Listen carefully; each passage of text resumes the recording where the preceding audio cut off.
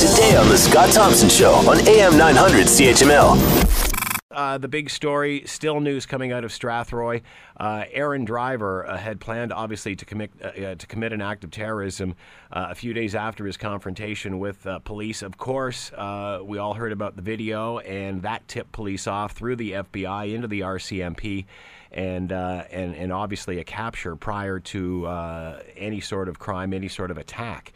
And thank goodness for that. Coming up after the news at 12:30, we're going to talk to Alan Woods of the Toronto Star.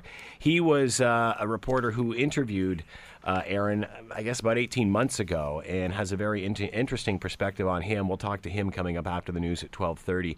In the meantime, let's bring in John Thompson, security consultant, Strategic Intelligence Group, and talk to him regarding this, and specifically about the bomb and the explosive device that could have been used. Good afternoon, John. How are you today?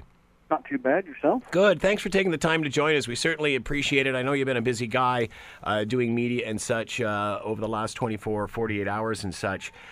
So your thoughts on this attack? How serious was this? How close were we to having an extremely serious, tragic situation on our hands? Well, remember that a lot of the facts aren't really available yet, and now that there won't be a trial, they probably won't become available, but from what we can see, that the police were surprised, and they had to rush, to pin him down and to, try and isolate him. By which time the suspect had already apparently made 2 explosive devices and was trying to leave the property when the police arrived.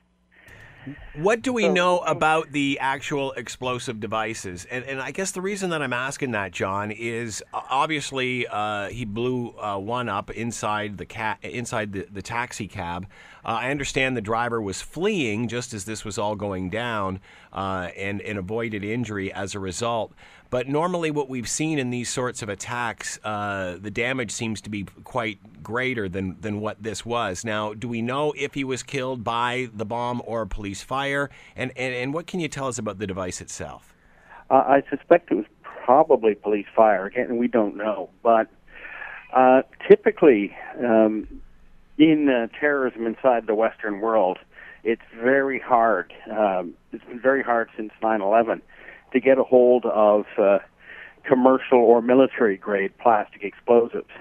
And so both in Europe and in North America, what we normally see are terrorists resorting to various sources. And, there have been books around for about 40 years, and there's websites and so on that give all sorts of formulas for homemade explosives. And most of them are extremely dangerous. They're not that efficient. But ISIS and Al-Qaeda have produced a couple that are extremely powerful for their weight, that you can make with sort of cleaning materials and easily available substances. However, if there's somebody out there who wants to rush to the internet and start experimenting, 1, it's illegal, and 2, these things are extremely unstable and very, very dangerous. Want to hear more? Download the podcast on iTunes or Google Play and listen to The Scott Thompson Show weekdays from noon to 3 on AM 900 CHML.